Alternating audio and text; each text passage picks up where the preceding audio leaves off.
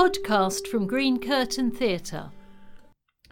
In today's podcast, I'll be talking to Helen Kennedy, who was one of the finalists in our writing competition. Before I speak to her, let's listen to Nora Connolly performing Avoca.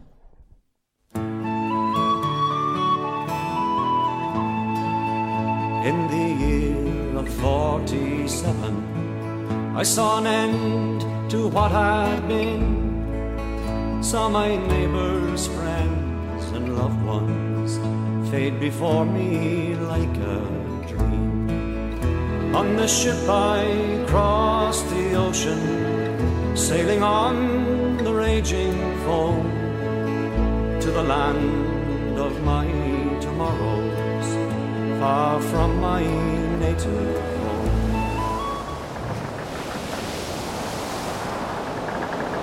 You sailed on a famine tide, leaving 3 mounds of soft Wicklow earth, unmarked but not forgotten. My ancestors. From the meeting of the waters, I'm retracing your steps, leaving Dublin for Liverpool. In the belly of this ship, the car deck rattles with heavy haulage, and it unsettles me, and I feel sick with regret. I'm leaving Avoca, its beauty buried under the stars, generations buried under my feet. It is woven into me. I lean over the rail of the top deck, shout into the wind, I'm one of yours, and on the spray I can taste the metal of your tears. Wicklow, the rich pyrite, zinc, lead and copper-bearing veins of the southeast, the taste of heavy metals filling lungs and breaking backs. Its black ores extracted for rancid sulphur when the munitions were needed for war. Gunpowder, the new cocaine. Ore on carriages to Arklow port for 4 shillings and 6pence a ton. Wicklow raped for rich minerals, its wealth leaving the land of its heritage. The mine dust is lung heavy, and dark red phlegm is coughed up in the dirt. Young men with old breath. In the cold of the winter, when the ice was broken on the well, the Wicklow Copper Mining Company posted a note on the mine gate demanding allegiance to the crown, a threat to root out subversives. You couldn't read, but the private militia harassed you to make your mark. Under your breath, I hear you whisper the oath of the United Irishmen. See your fists tighten. You bury your anger to keep food in their bellies, protect them from the violence of half-hangings, floggings and house-burnings. My heart is racing. I feel your fear, and it burns. Your father Joseph refused to betray them and was beaten, sent empty-handed down the tracks to the spoil heaps. You fed him until his last breath. Your wages were cut. Only the Crownbane halfpenny could be traded in the Vale for wood and food and beer, the currency of control. You baked bread from the chaff and cooked barley on the slow fire. In the winter, when the potatoes rotted in the water-logged earth, the families of the land made first flight. You shivered. The baby bound to you, and the unborn, tilted in the swell. The cob comes into view, a first taste of the Mersey, where you caught your breath and kissed the expectation of a new life. A cellar floor welcomed you. You changed your name to steal a job and a bed, moved inland to find work as an alkali labourer. As your lungs burned, you remembered Avoca, rooted to 7 generations from the Irish chieftains. I'm leaving Avoca, its beauty buried under the stars, generations buried under my feet. It is woven into me. grounded. I'm finding you, not leaving you behind.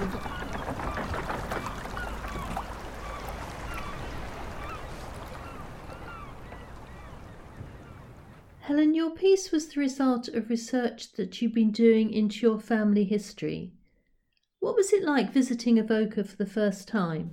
It was a huge surprise last year to visit Avoca, which is where my family originate from, and a really emotional journey for me to actually go back and find the family house where the house I was surprised to find is still standing. It has 4 stone walls, it has part of a roof, and it's opposite the Avoca Handweavers Mill.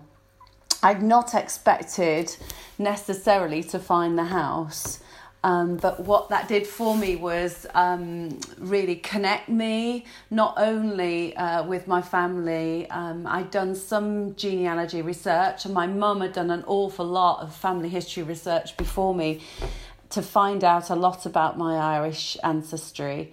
But it's deeply rooted me to the area, and I've been writing about Avoca and about my Irish family history ever since. It was a wonderful experience to actually stand inside the house where they cooked, where they brought their family up, to stand in the garden of the house by the stream, to actually be able to see the mine, to see the Vale where they lived and worked their whole lives. So it was a wonderful experience. I'm sure that many people, like myself, were unaware that there had been mining in Ireland. What was it like for the miners who worked there? Wicklow has a very rich heritage of mining in Ireland. They've been mining copper as far back as the Bronze Age, and it was a major industry, a major part of the economy of that part of the world. The mines employed most of the male labour in the area. My 3 times great-grandfather and his sons were all employed there as copper miners. About 2,500 men were employed in the mines in total. And as I say, they were extremely productive, producing over 5,000 tonnes in each mine of copper a year. But they also mined lead and sulphur, which was really important for munitions, for war. Iron and small amounts of precious metals, gold, silver and zinc were also found there. As I say, the mines were extremely profitable as way back as the 1840s. Each mine was worth about £500,000. Some were Irish owned by the Associated Irish Mining Company, and some were English owned. Life for the miners was very tough.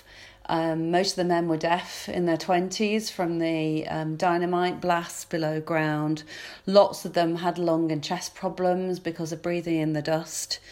But it did provide employment during a time of the Great Famine, where many people who'd been reliant on the land were actually emigrating from Ireland. My family actually managed to remain in Ireland till 1879, until there was a change in the mining industry. But overall, it was an extremely important part of the economy of that part of Ireland. As I say, Wicklow is really well known for its mineral heritage. Your piece gives the impression that the owners had a lot of control over their workers. There was a huge amount of influence and control executed by the mining companies. They had their own militia who used to enforce the rules and regulations. Some of the mines were English owned and some were Irish owned. They did have control over the currency. The Cranebourne halfpenny was a copper coin that was minted and could be used in the Vale, could only be used in the Vale for wood and for food and for beer, and was really a currency of control. The mines and the mine owners executed quite a lot of control over the men. Obviously, employment was very, very sought after at the mines. And there was also quite a lot of controversy because the English-owned mines, the miners were asked to swear allegiance to the Crown, which did cause problems. Many of them didn't want to do that, but were forced to do that in order to continue their employment in those mines. When did your family leave Ireland and why? And was life any better in England for them? My family left Ireland in 1879 when the mines started to fall into disuse. By the 80s, the mines had become less productive. The sulphur that was being mined in Ireland, they did fall into disuse.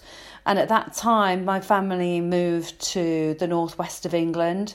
They emigrated to Widnes. My 2 times great-grandfather, Patrick Hyland, became an alkali labourer in Widnes. It was back-breaking heavy labour, very similar to that which he'd undergone as a miner, dealing with shovelling ore. Many of the men employed as alkali labourers also had problems with lung and chest problems, wasn't particularly well paid. Many of the Irish families lived in very poor accommodation, tenement accommodation in the towns. I would say that things for my family who settled in that part of the northwest started getting better, probably the generation after that. But obviously their lives were certainly quite hard.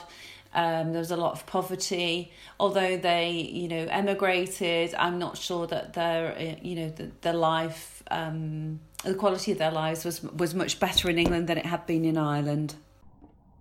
How important is your Irish heritage to you? I'm hugely influenced by my Irish ancestry. I feel very rooted to Avoca and Ireland. There is a huge amount to be written, I still think, a story still to be told from Irish history. A good example of that is the writing that I'm currently doing about my Irish family. But I'm absolutely fascinated by a lot of Irish authors and poets. Love Anne Enright, Lisa McInerney, Paul Lynch, Keeling Hughes, lots of new emerging Irish voices, I think, in literature, which is very exciting. And finally, do you have any plans to do any more writing about your heritage? I'm writing a novel currently about 7 generations of my family, which is rooted in its Irish history, talking about the lives, particularly of women in the family. Interestingly, the first sort of 2-3 generations rooted in Ireland, and interesting to follow where they emigrated to and what happened to them. But I've also included other generations and set them in the social context of those. The story starts and ends in Avoca, quite rightly. The story was heavily influenced by my mum, who's got advanced dementia and has memories of visiting Avoca and has done a lot of family history research. So the book really starts and ends with my mum and tracing my family history back to Avoca. I'm hoping it will be published at some point this year. But I'm also writing other scripts for stage play and also some poetry, which is all rooted to my Irish history. Thanks, Helen. I know that we're going to end this podcast by listening to you read a tribute to Avoca miners, a poem which has become a firm favourite of yours. Thank you very much. This poem, dedicated to the miners of Avoca, is inscribed on the white cross above the valley, a tribute to Avoca miners. Beneath this soil brave men did toil, each day, each night, each year. Mid rock and mud they sweated blood through stress and strain and fear.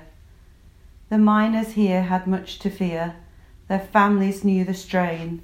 The stress wears like a gambler's wage, with life at stake for gain. Those women too, so well we know, work through the cold and rain, their hands so sore from picking ore, no glove to ease the pain. There comes a time in every mine, sad grief comes into view. Mick Cran was one who lost his life. Thank God there was but few. Terry McNamara from Arklow Town laid low whilst in his prime, and Andy Beattie from far off land was killed across the line. We lost Joe Scott beneath this spot, so young to leave this vale. Mose Hatton too, so brave and true, their memories here we hail. With trust and prayer in Our Lady's care, many lives were spared each day. Her watchful eyes forever gaze on us here at home and away.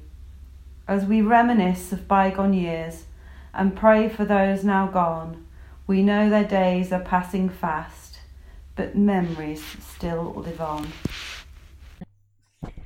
This has been a Green Curtain Theatre podcast, recorded in March 2019. Visit our website www.irishinlondontheatre.co.uk, where you can also subscribe to the podcast service to be informed about new episodes as they are released.